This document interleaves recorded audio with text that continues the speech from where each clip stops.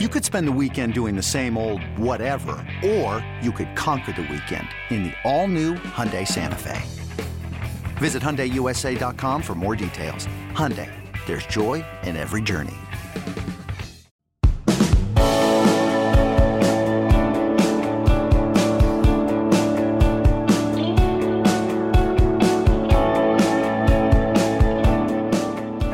Welcome in, Late Kick is live. It is Sunday night, August 14th, year of our Lord 2022, a show so jam-packed we could reasonably start our own 1-900 hotline tonight. With all of this information, we are indeed jam-packed to the brim, high atop, sun-splashed downtown Nashville, Tennessee. We've got not just fall camp whispers and intel, we got scrimmage intel. They actually were scrimmaging at many places all across the country yesterday, so I've got a lot of scoop. I got a lot around the SEC. I got a lot nationally. We're going to get to it all tonight.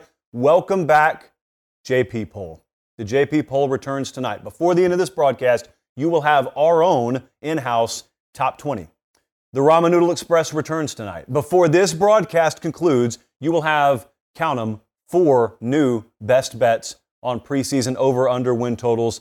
I'm going to make some people upset. We got a couple of unders tonight, but that's the price of doing business. Huge recruiting moves happening. I mean, just a tsunami, a tidal wave, if you will, of recruiting momentum building in multiple places. Boy, one of them down near Gainesville, really specific. We will get into that tonight. They are watching us in so many places, but we have not had a single check-in from the state of Vermont until right now. Hinesburg, Vermont, home of the Red Hawks. Good people up there in Hinesburg. They're watching us. Riverview, Florida, checked in. Atlanta, Georgia, Pascal, Washington.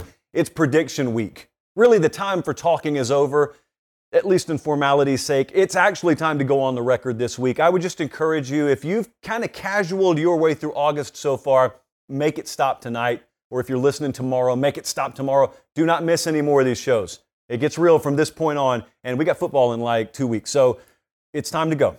We've gone to 3 nights a week, and it is time to go. So do not miss. PateStateMaterial.com, by the way, in case you have been out for an extended period of time. The Late Kick store is open. I waste no more time. We got to get into this show. We got so much to talk about. I have no clue how long we're going to go tonight. That's why we do this thing on digital instead of on traditional over the air. I'm going to start across the SEC. We got a lot of scrimmage nuggets, a lot of pieces of intel to get you. I'm going to go as quick as I can, but I want to dive as deep as I can. I'm going to start with the national champs. I'm going to start in Athens, Georgia. How many times do you listen to Kirby Smart talk about his team and say, offense kind of ahead of the defense right now? That's kind of the way it is in Athens. The offense is ahead of the defense, which is not shocking if you know the makeup of this year's Georgia team. I think if you're just kind of floating out there, maybe you're a Nebraska fan and you're not paying close attention to Georgia, maybe that does sound a little weird, especially coming off the year they just had and how they had that year. But it is true. Offense ahead of the defense there. Now, all these scrimmages situationally don't exactly shake out like regular games would be, but Kirby Smart's not window dressing you. He's not head faking you. Yeah, they got a little ways to go defensively up there. We talked about that last week on the show. That's not anything new. I think what he talked about, he being Kirby Smart yesterday after their scrimmage, sort of reflects a lot of what I heard from the scrimmage. And that is, there's so many talented players in their defensive front. A lot of names you would recognize if you follow recruiting. But yet, you don't have that alpha yet. You don't have those guys, nor should you in real terms, that fit the mold of some of those guys that just went off to the NFL. And so it takes a little while. And that doesn't mean that when we look at the JP poll later tonight and you see Georgia ranked in the top 5, or you look at the coaches poll or the AP poll tomorrow and you see Georgia in the top 5, that doesn't mean they're overrated. What it does mean is there's probably a different way they've got to go about things this year. This is not a shock. This is something that I've been saying on this show ever since they won the title in January.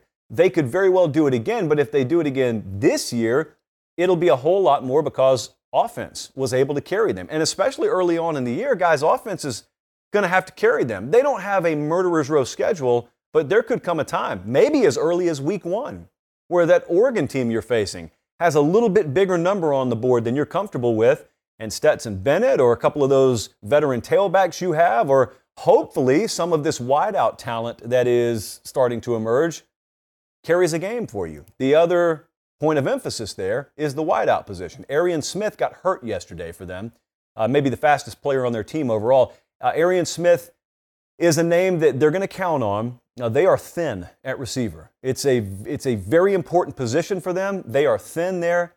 Kirby Smart talked about it openly yesterday. This is not something that's been hidden from anyone. They've got guys that just have to hit for them. No two ways about it. Some of them are young. They've got to hit. So Georgia, these are first world problems, but there is no perfect team out there. And so Stetson Bennett, I think it's really interesting now. He comes back from winning a national title, comes into this year. Everyone thinks what they think about Stetson Bennett. Last year, you saw him win, and you saw them ride a historic defense en route to winning games. And there was never a time where Stetson Bennett had to step up and have some Trevor Lawrence type game. That's not the kind of player he is. Very good player, though. I thought he had played some of his best football at the most opportune moments for them.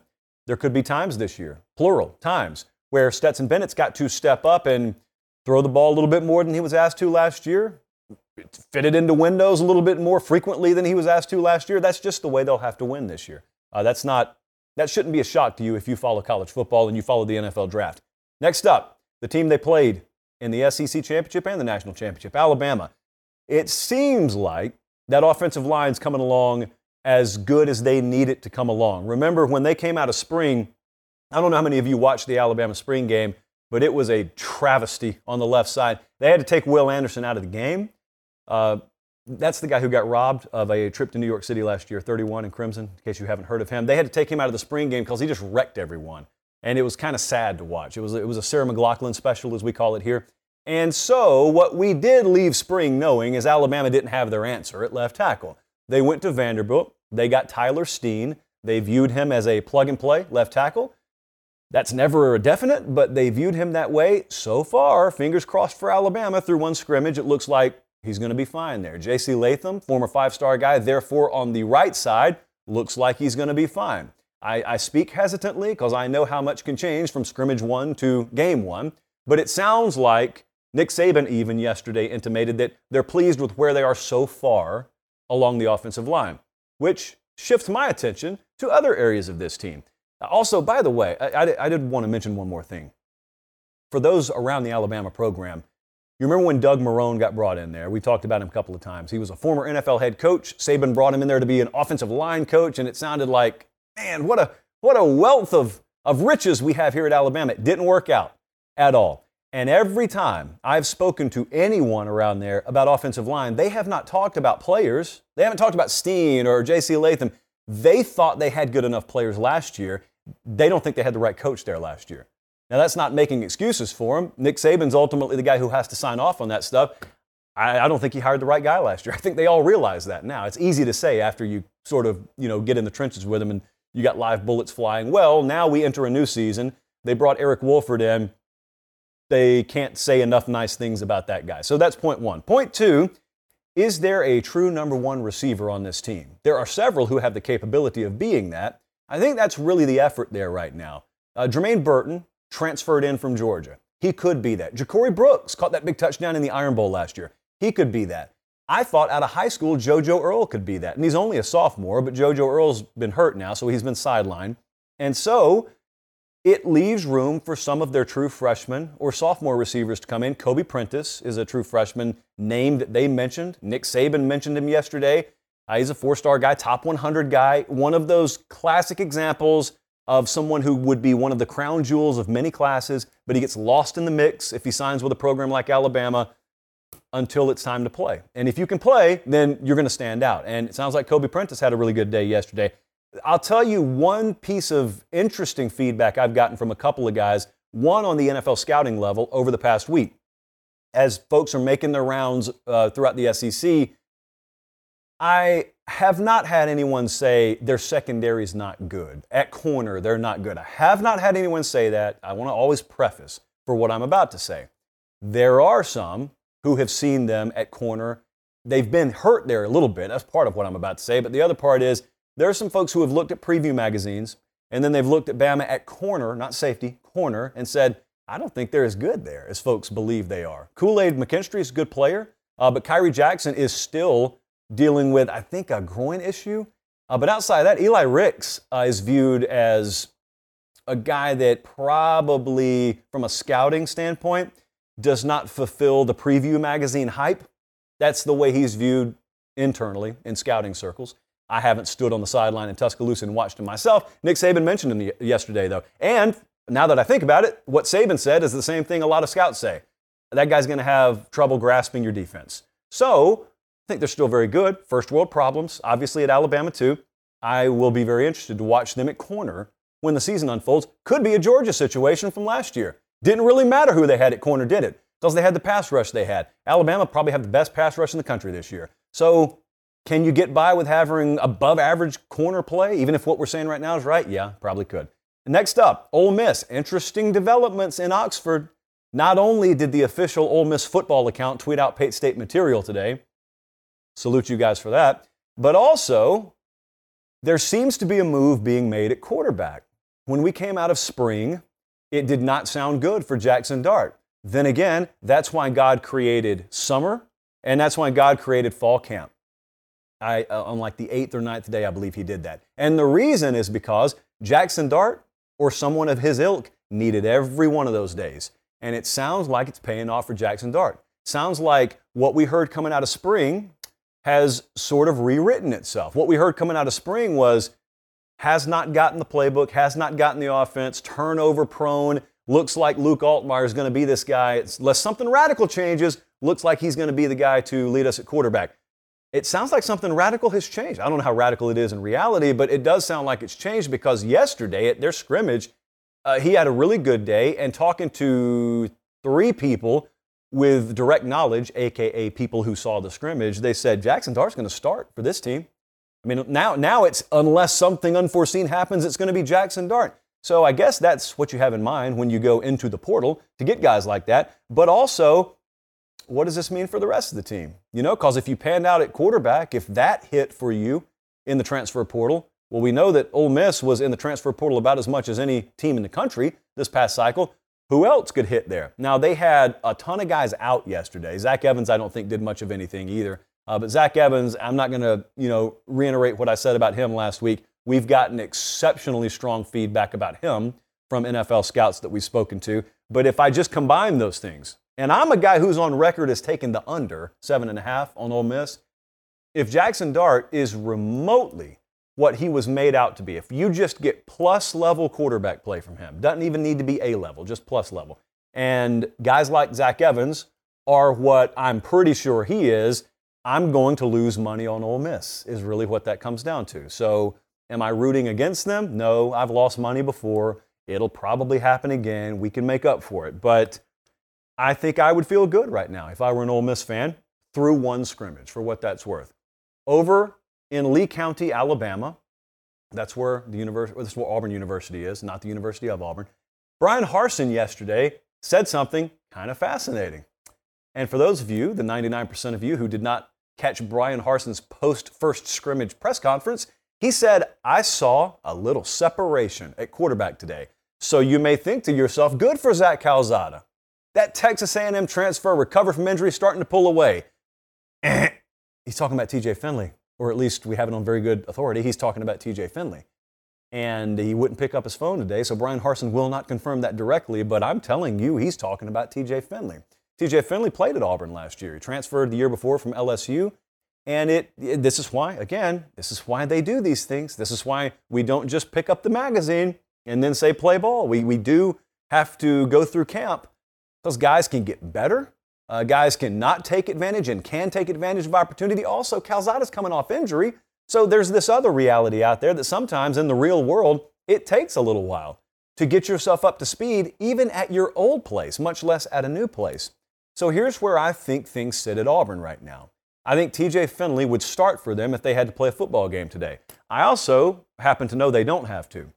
They also have a scrimmage or two left. And I think that what's about to happen is you are about to have this quarterback battle shaved from 3 to 2. I think Robbie Ashford, the Oregon transfer, is probably going to be on the outside looking in there, probably. And then I think it'll come down to TJ Finley taking reps with the ones this week, if I had to guess. And it'll be Zach Calzada rapidly trying to get up to speed. And that next scrimmage they have, really starting now and then leading into that next scrimmage, that's when Zach Calzada is really on the clock. Now, the other bit of good news, guys, if we have Auburn's schedule, I didn't ask you for this, but yeah, so we have it. If you'll look at Auburn's schedule, they play Mercer week 1. They play San Jose State week 2. So You don't ever want to disrespect opponents. You never want to overlook opponents. But this is a program, this is a team, as we talked about, where if you don't have the quarterback battle definitively, written in stone by week 1, it's not the worst thing in the world. That is a luxury that a couple of inferior opponents to start the season gives you. So that's where things stand in the SEC. We are not remotely done with that. I just have to talk to you about something right quick. It's Academy Sports and Outdoors. We're really excited. As recently as 15 minutes ago, we were working on some things graphically because some things around here are about to change between us and Academy Sports and Outdoors. We're not breaking up. We're actually taking our relationship to the next level, I guess is the way that I would describe that. It's somewhere between engaged and married, whatever that is. You can call that whatever that is. Anyway, that's a little bit in the future. As for now, well, nothing's changed. Academy Sports and Outdoors, they are still our exclusive partner here. They make everything that you see possible. We could not even have these lights on. We could not have this desk and these pretty graphics behind us. I doubt we could even afford the video if it wasn't for Academy Sports and Outdoors.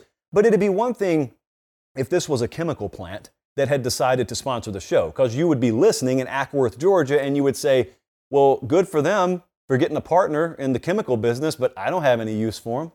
But you do have use for sporting goods. You do have use for grills and tents and chairs and coolers and bats and balls. And Academy Sports and Outdoors has all that and then some. And if you can't get there, you have the internet. And therefore, you have access to academy.com. So basically, I just told you that in one fell swoop, you can get everything you need for sports, outdoors, and life. And you can give a great big thank you to the partner who has made all of this possible and free to you. So I think it's a classic win-win. You don't get those very often in life. Okay, let's dive right back in. We got so much. I could not even get to all our scrimmage intel. That's how much we have. Before we continue, there's Jesse in the teleprompter. Like and subscribe, period. That's what the prompter says.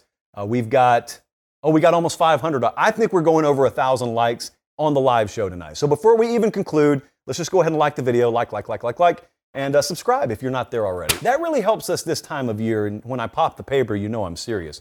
If you're listening on podcast tomorrow or Tuesday, if you're watching live now, if you're watching the replay, subscribing, especially this time of year, going to help us out a lot. So I know you'll do it. I don't have to beg. Let's get back to more scrimmage, whispers, and intel, and scoop, and nuggets. It's that time of year. The Clemson Tigers scrimmaged yesterday. I've got good news and I've got bad news. What should we start with? Let's start with the good news. Let's go in reverse order. The good news, I had a couple of you who were there, so I've spoken to a couple of people who were at the scrimmage.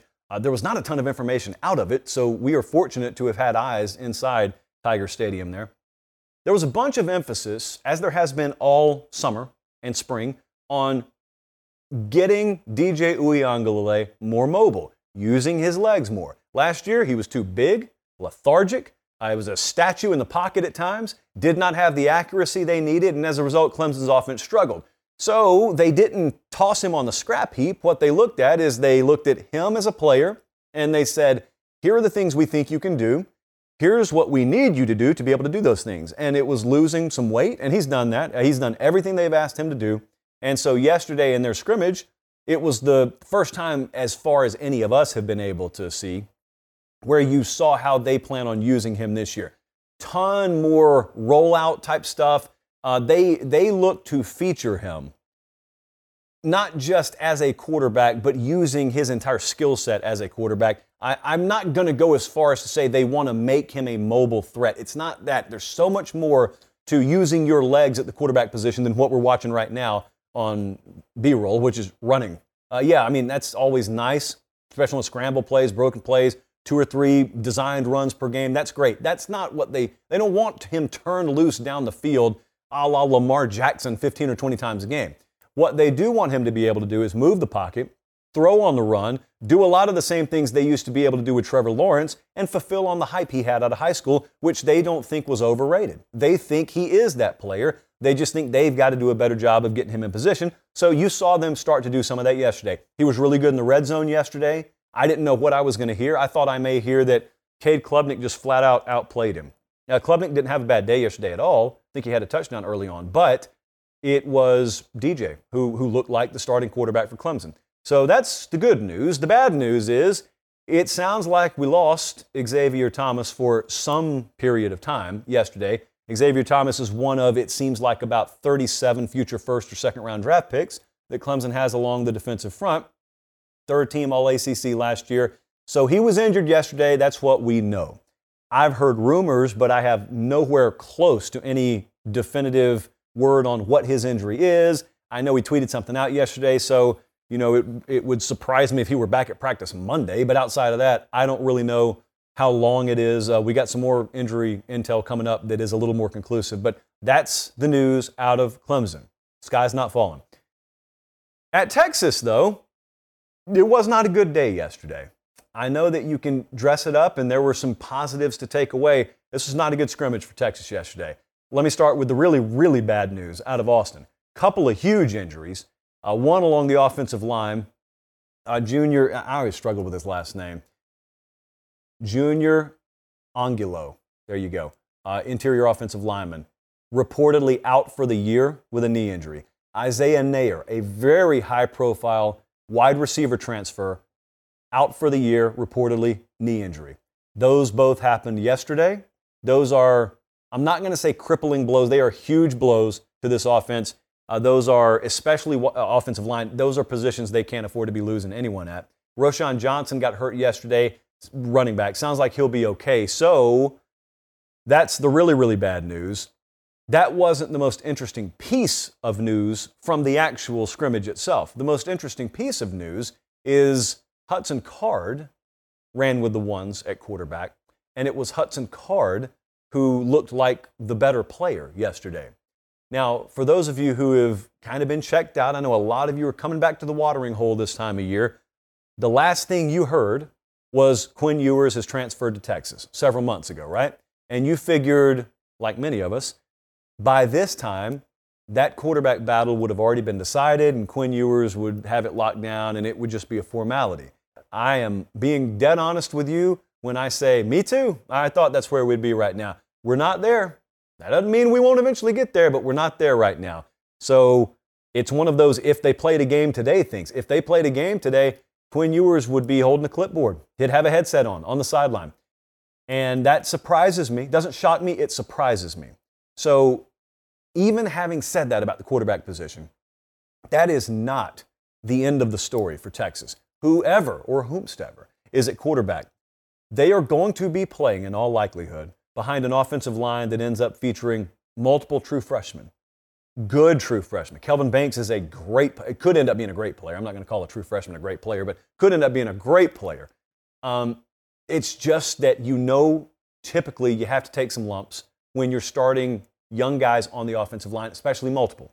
So that is part of the picture for any quarterback. They start there. The next thing to keep in mind is the expectation level out there, which is something we have to talk about with Texas. It was assumed coming out of last year that all of this was going to fall into place more. The over-under win total there's 9. And they're one of the 2 or 3 favorites to win the conference this year in terms of odds right now. And there needed to be a culture change, and there was. And we went and got a really highly rated recruiting class, and we needed to, and we did. And we got some guys out of the portal. So much of that was hinged, and does still hinge, on the upside that is perceived to be Quinn Ewers and what he brings you at quarterback. So I don't know how much it sort of grabs the expectations by the shoulders and proverbially shakes them back to, a more grounded reality if he's not the guy. But I'll tell you what I got a lot yesterday. I looked at the iJosh, maybe even up to and including right now, and I had a lot of my Texas buddies saying, if Sark starts Hudson Card, we're in trouble. If Sark starts Hudson Card, this and that. If he starts Hudson Card, it means one thing and one thing only. Hudson Card's the best quarterback on the team. Gives him the best chance to win the game. That's all it means. It's not Xbox. It's not how that works. You don't take someone's recruiting profile and have that start. The actual person has to start. So I know this sounds like we're going overboard after one scrimmage.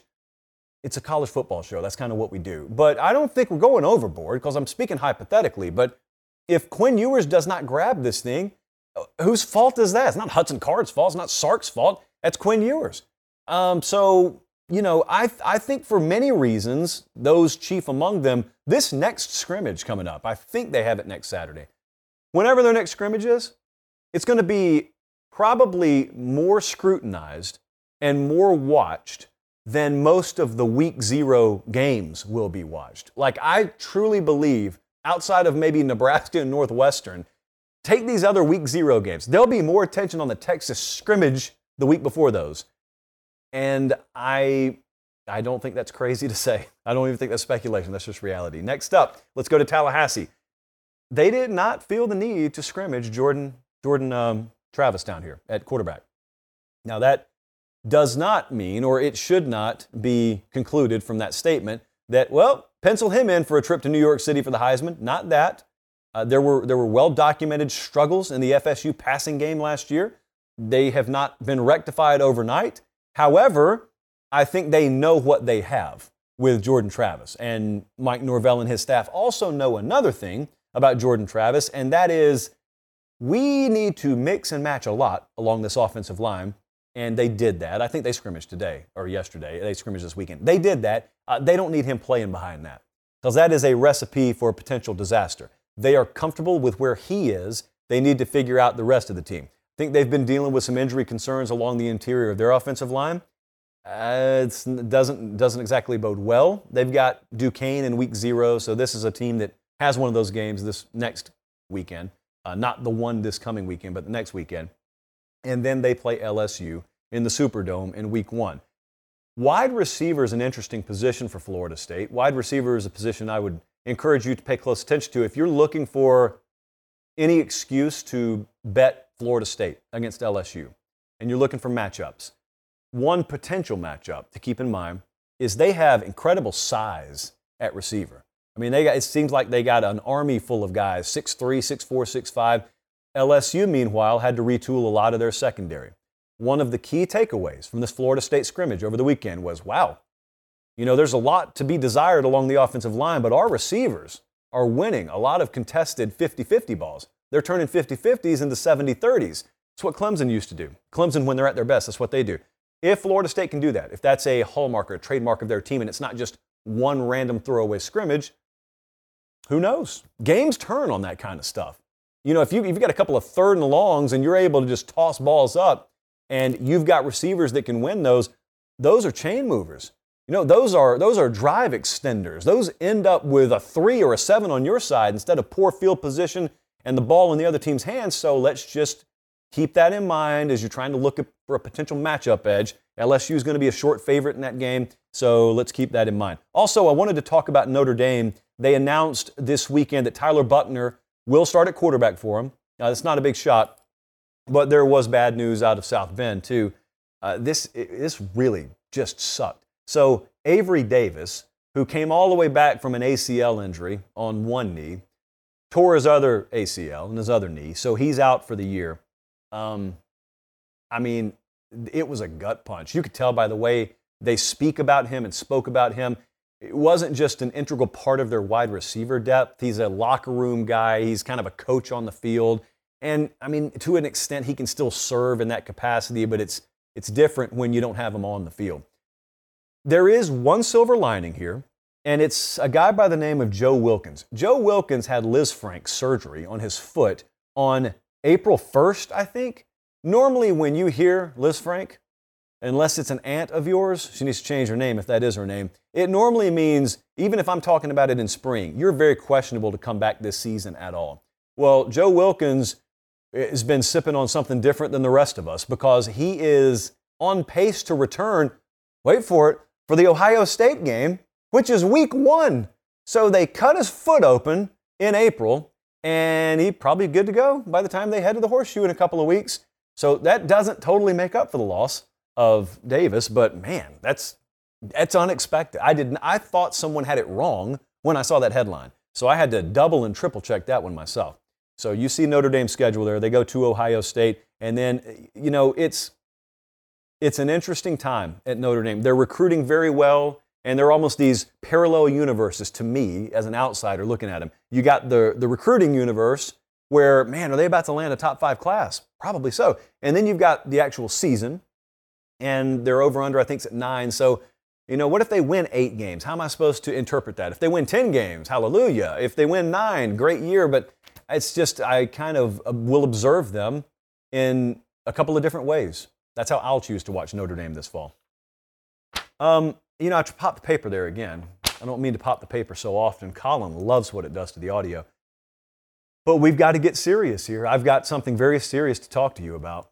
And I appreciate you guys being tuned in. Hey, we're almost at 1,000 likes. So let's just go ahead and push it over the cliff. And feel free not to stop at 1,000, by the way. We just want to get to at least 1,000.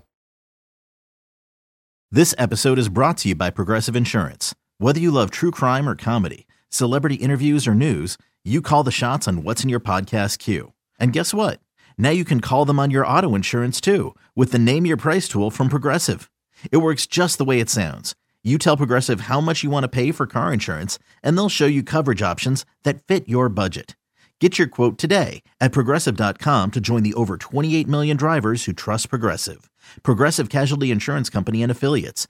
Price and coverage match limited by state law. Introducing the Two-Way V4, where groundbreaking fuel cell technology meets fresh foam cushioning for the ultimate performance. With fuel cell, each step feels explosive, delivering unparalleled energy return. Paired with fresh foam, experience maximum comfort throughout the game. Its lightweight textile upper offers support and breathability without sacrificing agility. Whether you're hitting the clutch shot or locking down the opposition, the Two-Way V4 gives you the tools to play at a high level. Learn more and purchase the Two-Way for yourself at NewBalance.com.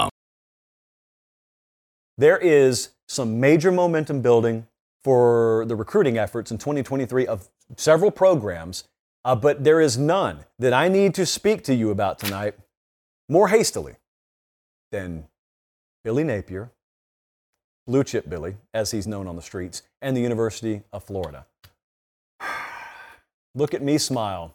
Why am I smiling? Well, you know what? I think it's been a great week for us. And by us, I mean Florida and Lake Kick. Can you really get one without the other? I want to take you back to June 25th. It's not that long ago, right? June 25th, things weren't going so great for Florida recruiting. They had missed out on prospects. They were going nowhere fast, it felt like. And so some of the intel that I was getting, I don't really care whether it was true or not at this point. I'm going to take credit anyway. Some of the intel that we were getting led me to believe that they needed to kick it into a different gear on the NIL front. I thought that there were some mechanisms that needed to be in place for Billy Napier behind the scenes that just weren't exactly in place. There was some stuff written in pencil that needed to be written in Sharpie. And so I decided to take a stand because that's just the kind of guy I am and that's just the kind of show we are. You see how bright and colorful the show is, but as you know, when we go back in time, if you're watching on YouTube, things get really gray and really hazy, but I need you to listen to this 40 or so seconds from June 25th. Roll it, Colin. And if you're not putting your coaching staff in the best position to go out and acquire talent, then you can either do one of two things. You can either recalibrate your expectation level and lower it and say, good solid 7-win season, that's what we want, Billy. Or you can give him the resources he needs to go out and compete. And right now, he's never going to come out publicly and say it. I don't think he's operating on a level playing field with some of the other staffs you're asking him to compete against. I don't think he's operating on a level playing field as Georgia. I don't think he's operating on a level playing field as Miami, and that's got to change. I think Florida's going to have to take one on the chin in the 2023 recruiting cycle. What do they do moving forward? And what position is the staff put in moving forward? I wanted to get a mannequin hand from Party City downtown so I could pat myself on the back because of me, really, let's be honest, and solely me, maybe a little bit of Katie Turner and the folks behind the scenes down there at Florida too. They have turned things around. I've got a Post-it in my hand, and it says, since that day, they have landed 15 four-star commitments. They've got the number 10 class in the country. Kelby Collins, top 100 defensive lineman, who Alabama badly wanted, from the state of Alabama, no less, recently committed to Florida, over this weekend, actually. Will Norman, another top 150 defensive lineman.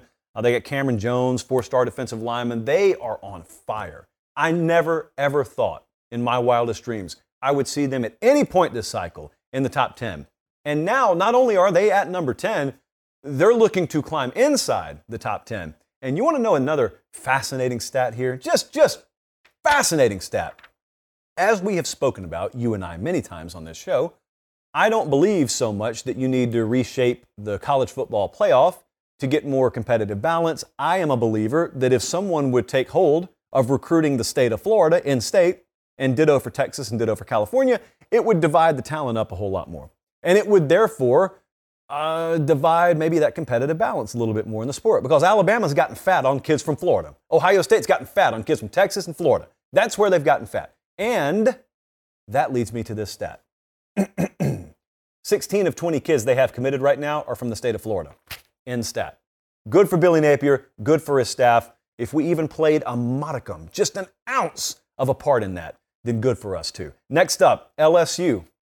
As highly as Florida's rated, Brian Kelly looks at him and says, cool, look at us up here. LSU's rated number 6 right now.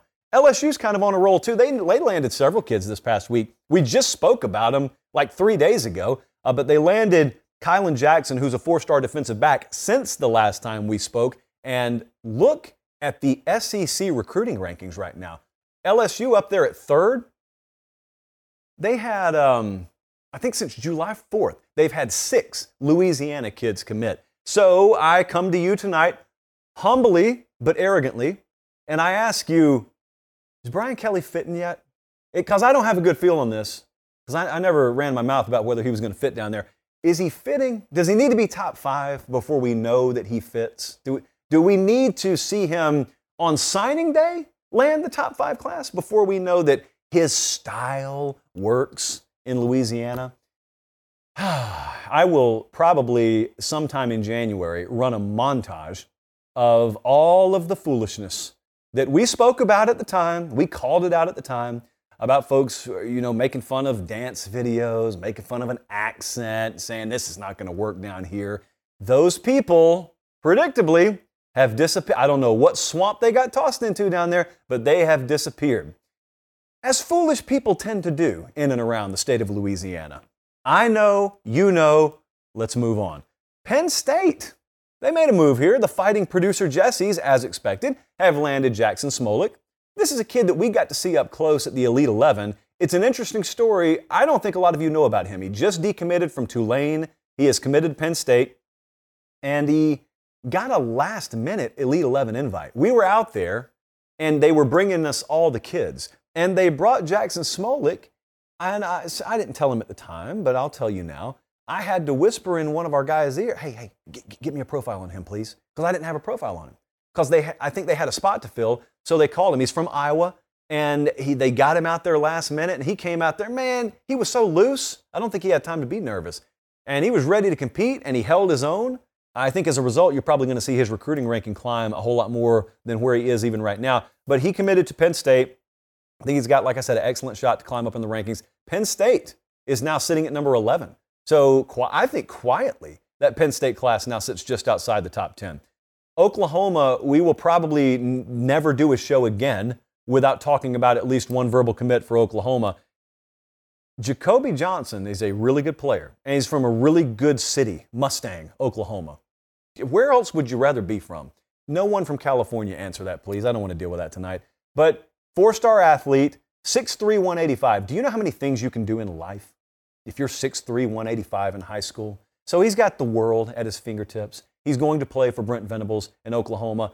I think he could play either way. I'm not sure what they plan on doing with him, but I think he could play either way. Oklahoma, number 7 class in the country, about to cross that 92 average player threshold. So they're rolling. Ohio State just landed a 4-star safety today. Jaden Bonzu, one of my more favored names in this recruiting cycle. He's from New Jersey. Ohio State's they've always recruited that entire, I would call it a corridor pretty well. New Jersey's been kind to them. It's been kind to Michigan too. The entire DMV area as well. I know folks in the Northeast love when you just group all that together, but I'm from Columbus, Georgia, man. Like, what else am I supposed to do? So we got a lot of movement. I know Clemson made a move today. It was past deadline. It was past cutoff. So Florida, though, LSU, Penn State, Oklahoma, a lot of big movers. Be paying attention to recruiting. If you wait until December, it's already passed you by. That's the new cycle. That is the way of the world now. They're watching us tonight in East Lansing, Michigan. They're tuned in Chatsworth, Georgia, and Tupelo, Mississippi. You were all tuned in. I thank you so much for that. This is a monumental occurrence for us. It is a big moment for us.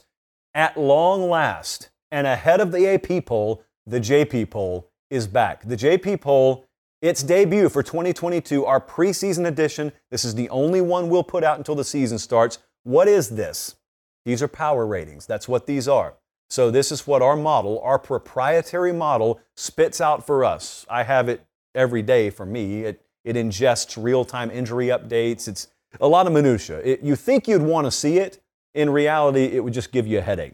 But every so often, I'll hit boom, crunch, and it will spit out our power ratings. Thus, the JP poll. The JP poll does not care about what your record is. It only cares about who it would favor against who, or whomst it would favor against whomst on a neutral field tomorrow. That's all. We don't run a sports book. I'm not going to take any bets on this stuff, so don't get sarcastic and ask me, unless you're Brad Powers, in which case I will take action from Brad. So with that in mind, I'm not going to start at 25. I'm going to start at the top, and I'm going to show you what we have. And also, I think producer Jesse's gotten a little fancy. And so what he's going to show you, or what I'm going to tell you if you're listening on podcast, is I'm going to show you what we have teams rated. And then we did sort of an aggregation of the entire industry. So we took about 5 or 6 public polls out there. I think we took the coaches poll, a couple of preview magazines. We got Phil Steele in there, the CBS top 25. And we just combined them all to get a good idea of what the average industry preseason ranking for a team is. So we're not only going to look at the JP poll, we'll know how high or how low we are on teams relative to what the general public thinks. Not the casual public, but the general public. Let's start at the top, because this is where the least amount of drama is. Alabama, we've got number 1, as does the rest of the industry. Ditto for Ohio State at 2. Ditto for Georgia at 3. Where we start to differ a little bit, we're high on Michigan. Let me ruin the ending for you there. Really high on Michigan. Our model would favor this Michigan team over last year's Michigan team. Even with Ajabo and even with Hutchinson lost to the NFL, we think they're a very, very solid team. So we got them at 4. The industry would have them around 6. Clemson at 5. That's about where the industry has them. Okay, now it's discrepancy time. I'm going to make sure I screenshot a lot of this. I know you will too, because one way or the other, one of us is going to end up eating this. Starting at number 6, we got Texas A&M. Even though there's not wide discrepancy with Texas A&M, the industry average for them is 7, so we're only 1 higher. I'm going to get a lot of pushback on that. I guarantee you I will get more pushback on that than a lot of these teams where we have wider discrepancy. Oklahoma, we've got 7, just ahead of the industry average. Utah, we've got number 8. That's a little bit lower than the industry average. Not enough to make a big deal about. Your podcast didn't cut off. I'm just giving a little moment of silence here before I talk about number 9. Our number 9 team in the country is the Arkansas Razorbacks. The industry, disrespectfully, has them at 20, egregiously has them at 20. I would argue to you, if I did nothing more than put them in the ACC, where they had a lighter schedule, therefore had higher postseason expectations, they'd be ranked higher. Well, we don't care about that. I don't care if they play in the NFC West. Their team is their team, and their team's really good.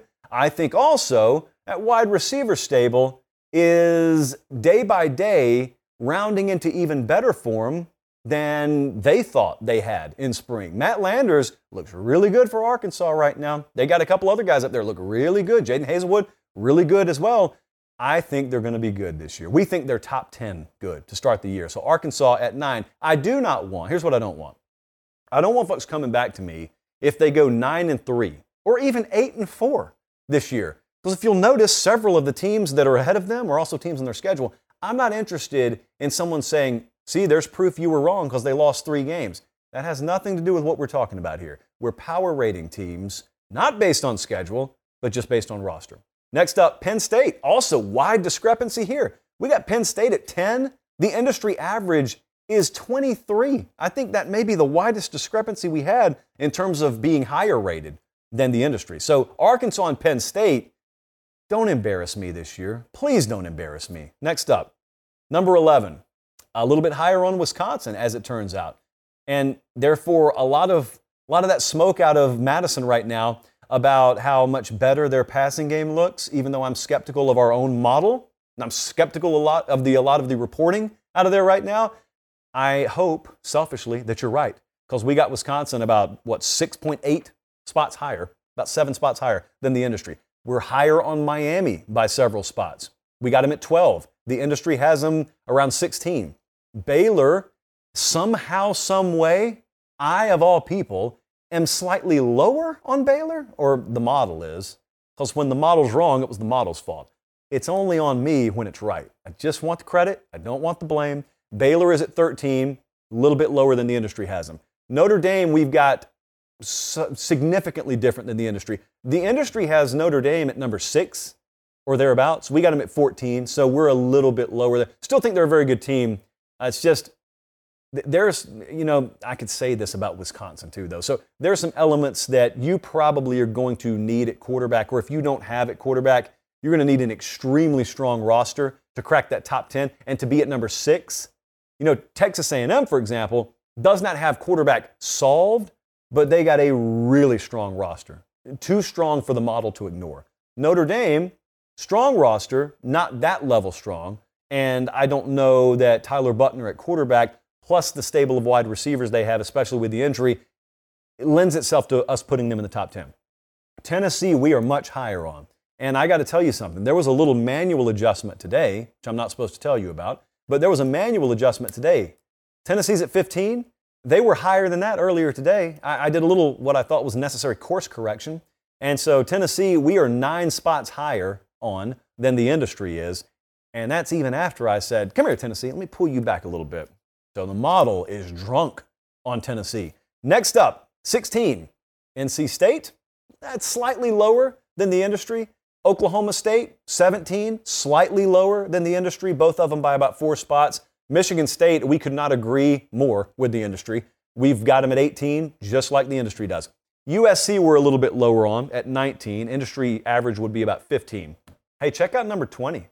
How about that? Out of nowhere, like sting from the rafters, Mississippi State is rated, and Mississippi State is rated in the JP Poll Top 20, ahead of Ole Miss. Did anyone catch that? I was surprised by it, but the model said, believe it, sir, believe it. Now, for the record, I think Ole Miss they're 21st. So that's just, they're like fractions of points different. For the record, the gap, I'm not showing you the numbers, but the gap between the number 1 and number 3 team, so Bama and Georgia, is 4 or 5 points, 6 points, something like that. The gap between Georgia and I want to say A&M, Oklahoma, somewhere around there, is another good chunk. But the gap between like Utah and Mississippi State is less than a touchdown. So there are a couple of tiers that have set themselves up here in our power ratings in the preseason. And I'm telling you, once you get to 7, it does no good to argue about this, because I can't push back on it very strongly, because if you say that Oklahoma shouldn't be 7, they should be 10, I'll say, okay, that's a difference in 0.6 points. So like 0.6 of a point. Okay, great. Like make the change manually if you want to. There are just percentage points difference between that 7 spot and that 19, 20 spot. So I did want to point these out though, because there are some notable omissions. For example, the University of Oregon model does not have them in the preseason top 20. The industry has them as the overall number 11 team or thereabouts. Likewise, Wake Forest, we don't have them power rated at all. The injury to quarterback Sam Hartman also has a lot to do with that, but we would have been lower on Wake either way. Cincinnati, industry average, number 20. We've got Cincinnati at 26 in the preseason. Pitt, I'm going to talk about the Panthers more in a little while. Industry average for Pitt is 20. We've got them at 32. So the model differs strongly with the industry on Pitt. Texas, not a huge difference. Texas is averaging about a 22 in ranking preseason. In the industry, we've got them at 24. Kentucky, average 23. We've got them at 22. So we're pretty much arm in arm with the industry on Kentucky. And Ole Miss, the industry has them at 23. We've got them at 21. So actually, we've got Ole Miss rated higher. It's just that we've got Mississippi State, and no one had Mississippi State rated in the preseason. So that's the big difference. Send all your hate mail instead of to the office, just to the comment section. You save paper, and I can delete it if I don't like it. That's really the beauty of the comment section. Appreciate you guys being tuned in. Now I get to go over to the live comment section, and I get to look at the dumbest word that is ever uttered in power rating world, and that is disrespect.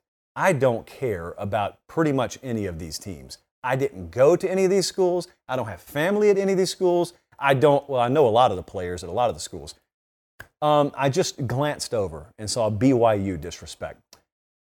Could anyone, this is a challenge, it's open-ended, could anyone, for any reason, find the slightest bit of evidence that some kid who grew up in West Central Georgia would have it out for a team that is in Provo, Utah? If anyone can present the evidence, I'm all ears. Do I have trouble pronouncing the name? Sure I do. But that does not equal bias, friends. I'm halfway having fun with you, but seriously, it's not disrespect. It's what the model says. This model has been very profitable for us in the past. I'm about to make you some more money off of it in about 2 minutes. So I'm here in December, is what I'm saying. So we'll be wrong about some of these teams. I'll be here to eat it in December. The folks who claim disrespect and hate and then you end up exactly right, they don't show up in December. I've noticed that. Very few and far between are the folks who come to me in December and say, I called you an idiot and said you disrespected me in August. You were right. I was wrong. You know, that's the way it is sometimes, though. But I'm not here to just bring bad news. I'm here to bring some good news. Here's your end, Colin. The Ramen Noodle Express is back tonight. I didn't want to wait again until week 0. I think you and I need to take another trip aboard the Ramen Noodle Express. These are our best bets. We're going to get 4 more of them out tonight. For those of you unfamiliar with the Ramen Noodle Express, well, it's just that. We do it weekly. So in the season, you'll be getting best bets weekly, courtesy of the Ramen Noodle Express. There's a reason why we call it this. I don't have time to get into it. The backstory has been told on the show before. I'll probably tell it again at some point. Follow it blindly and make money off of it. But follow it blindly or don't follow it at all. The last thing you want to do is cherry pick here. I've already given 4 best bets out. So if you didn't jump on these already, I can't promise you the numbers are still around. But we took West Virginia over 5.5 wins, Iowa State over 6.5 wins, Ole Miss under 7.5 wins, and Auburn over 6 wins. That's what we have so far. Now that you've seen the JP poll and you see that we differ pretty significantly with the public and the overall industry average rankings in some cases, you get a pretty good idea of where I'm about to head. But I guarantee you don't know where I'm going to start. I am starting at the University of Arizona. That's where we're going. Jedd Fisch, shockingly, still has his team with a number of 2.5 hanging out there. Now, I know the over is heavily juiced. I thought this thing would have hit 3 by now. You may ask yourself, Josh, what do you know about Arizona? Well, probably more than you, unless you're actually out in Arizona. But I kid you not. This number we think we've got it at 3.9. I think that's what our model has Arizona at, which is a huge discrepancy. It's a number I should have moved on earlier, but I had my attention shifted further east. So I thought the time had passed for us to get this Arizona number. We are taking over 2.5, to be clear. Arizona over 2.5. Stunned it's still there, happy to take it even with the decrease in value because of the increase in juice. Jayden de Laura is the quarterback there now. I know most of you who bet on this stuff know that, but I need you to understand how big a disaster the Arizona quarterback room was last year. They played like 4 or 5 different guys. They stand a chance to be one of the most improved teams at multiple areas, multiple facets, as any team in America this year. We will not talk about them a lot because they probably still won't make a bowl game and they just won't be on the national radar. But I big time love the over with Arizona at 2.5. If you pop a 3 out there, I probably love over 3 even more because I think they're going to win 4 games and you'll probably get better money line value there. But definitely Arizona over 2.5. That's what Caesars has right now, so that's what we have to roll with. Next up, this number is out there still. Texas, we're taking the under at 9. I planned on doing this already. I know we lost some value because I saw this move a little bit even today. The juice heavily towards the under now at minus 145. With the injuries yesterday, yes, that probably, I want to say this delicately because you never get happy over injury. It bolsters my feel on where I'm going to go here, but really I was already going to go there. If they are to be a 9+ win team, it is my belief Quinn Ewers is their quarterback. If that's not panning out, and especially if you lose a guy like Isaiah Neyor at that wide receiver position, and we've got injury concerns already along the offensive line, and I don't know if I'm going to improve that pass rush dramatically, there's just too much uncertainty for me to be latching on to 9. That's a little bit too lofty. And also, when I know that you got Bama out of conference, and then you've got the Wild West perception of the Big 12. Anybody can literally win in that conference any given week. Literally anybody. I got to go under 9. So we're going under 9 with Texas, and we are moving on to happier phrasing here, namely an over. Arkansas is at 7. Arkansas's over-under win total is 7. This is very basic, very straightforward. If I'm telling you I got Arkansas power rated inside my top 10, and their over-under win total is 7, and I know that that is due in some part to the overall industry perception of them being ranked around 20, this is just a trust your ratings situation. They play an extremely tough schedule. That's fine. The over-under 7. It's not 8.5 or 9. So we're going to take the over on Arkansas. I want to, again, I didn't do a great big breakdown of Arkansas. Arkansas had a scrimmage yesterday too. And Arkansas, I think you're going to be pleasantly surprised with what they have at receiver, especially. You know, I think there are some guys who have come in there, and as a group, I think it's shifted. Sam Pittman said this yesterday, actually. It has shifted from a position of, I wonder if that's going to pan out, to this is one of the strengths of this team. And I think that's been a little unexpected there. So I already know what I've got on the ground with them. It may be one of, if not the best ground games in the country again this year, but I think that they are going to be right where they were last year, if not a better team. I think they're a better team than they were last year. It's a tough schedule. It's a tough schedule. That's why the total is so low. We're going to trust our ratings here. Arkansas over 7. The last one I want to hand out tonight. We're going to the ACC. I'm going under 8.5 with Pitt. I think this number is about a half a game too high. This is slightly juiced towards the under, but we're going to trust our ratings again here. I think the industry, what was it, Jesse? The industry had Pitt. Oh, I got it right here. Industry has Pitt around 20. We've got them in the 30s. So we're off pretty big time. We just trust our ratings. So the under 8.5 also has to take into consideration there are a couple of tough out-of-conference games here. They play West Virginia to start the year. They play Tennessee. And so it's not the easiest slate there. There are not 4 gimme games. And also, I look at their schedule, and I look at, going to Louisville. We think Louisville's an underrated team, by the way. I almost moved on them. May end up betting them week 1. At North Carolina, at Virginia. I know a lot of these games you look at individually and you say, Pitt should win that. Pitt should win that. This is not a team where you just watch a first-round caliber quarterback leave and you say, oh, that's all right, though. That team is bigger than any one person. Well, yeah, they are. I'm just telling you that impact is disproportionate on rosters where they never recruit top 20 classes. So I'm going to trust our ratings. There's no more breakdown that needs to be given than that. This is all numbers anyway. I'm really filibustering a little bit more than I should. Our number says take the under, so we're going to take the under because I trust our model. Last up, I questioned, what you got, Colin? Okay. Oh, yeah. You know what Colin said? No, you're not moving on yet. Okay, so here's our recap, especially for those of you listening on pod. As I told you, Arizona over 2, Arkansas over 7, Auburn over 6, Iowa State over 6.5. Those are the overs, along with West Virginia, over 5.5. And then now we've got 3 unders. Ole Miss under 7.5, Pitt under 8.5, and Texas under 9. Colin, we're done now? And we're done. Okay, we can move on now. So I did not know if I was going to touch on this. I was going to wait to see if one of you asked about it. And one of you asked about it, so we're going to touch on it. Do you know what it is? Quickly? No? All right. So a lot of excitement around Kentucky right now because, well, they're the second favorite in the East. But I want to get to Kirsten's question. Kirsten asked if I have any thoughts on John Calipari and Mark Stoops going at each other. I got thoughts on it, yeah. I was going to wait and see if anyone brought it up because I normally don't traffic in this sort of thing, and I'm going to be responsible with what I say right now. But what's happened here? For those of you unfamiliar, John Calipari made some statements. He's trying to get funding for facilities up there, and he went public with an interview and said, this is a basketball school. Bama, Georgia, those football schools. This is a basketball school. Well, Mark Stoops, he took umbrage with that, as Meemaw would say. And here's what Mark Stoops said. He went on Twitter first, and he said, basketball school?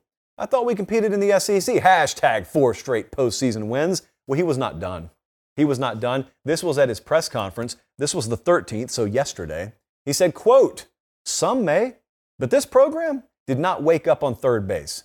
That's in defense of my players, in defense of the work that we've done." Mark Stoops did not have any time to be told that he coaches football at a basketball school. I think you saw everything you need to see about Mark Stoops in those couple of quotes and graphics there. I could not care less about the soap opera drama aspect of this. They'll hug and make up and they'll be fine in a couple of days. What I care about is why it was even a big deal. This would never have been a big deal before. John Calipari, what he said has been reality at Kentucky for decades and decades and decades. He could have said that in any other era and no one would have batted an eye. The fact that it can have exception taken to it now tells you everything you need to know about Mark Stoops. He's not confrontational. Mark Stoops is a guy who is fiercely loyal, as he appears to be. He is a guy who's very territorial. He doesn't get out of his lane, but if you kind of come over into his yard, he's going to tell you, get out of here. Or at the very least, you better have a good reason for being here. He's dead on the money because of what he's saying there is, hold on a second now. Hold on. It has been, and it still is a basketball school. Kentucky's more known for basketball, always will be. So Cal's not wrong. Neither of them are wrong. Cal's saying what he needs to do to get facilities that he wants. But Mark Stoops has made this relevant. He's actually made it a conversation because Kentucky football is actually known now. Kentucky football is expected to do more in Vegas odds terminology this year than the University of Florida is, and the University of Tennessee is, and the University of South Carolina. And so that is where Kentucky football is now. And that's everything you need to know about Mark Stoops. He's done one of the quietest great jobs in all of college football. He's got one of the quietest great jobs in all of college football. I have had more than one person on the representation side of the fence who, represent a lot of these big coaches. They'll tell you right up front, Stoops has got the best job because he gets SEC money. He's got a completely realistic fan base up there. He got a great quality of life. He's able to fulfill some of his off-field passions too. People aren't breathing down his neck 8 days a week and asking why you didn't go for it on 4th and 2 against Louisville a couple of weeks ago. And yet still he's delivering. Very process-oriented. Everything about Kentucky is, what's right about college football too. It's a great program to watch. But I've watched it from afar. I haven't commented on it publicly. I don't think anyone's wrong. Cal's saying probably what needs to be said up there. He's saying what he feels. And Mark Stoops is saying exactly what the head football coach, who's been more successful than anyone before him, should be saying about his program, especially when big things are expected of them this year. Oh, here's another hunch. I think that probably went over pretty darn well in the Kentucky locker room. Thank you so much for watching the show. If you have not already, please like the video, please subscribe to the video, and like the podcast, or subscribe to the podcast, I guess is what I would want you to do. You are our marketing department. We don't pay a dime to market the show.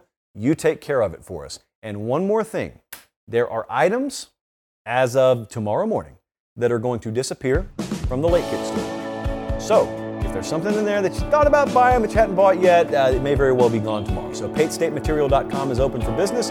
New designs and new items coming this week. Very excited about that.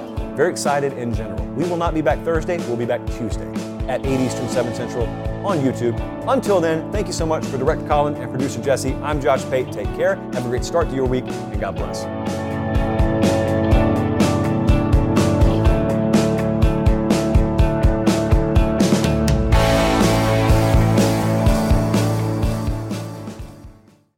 The chilling new original docuseries on Paramount Plus.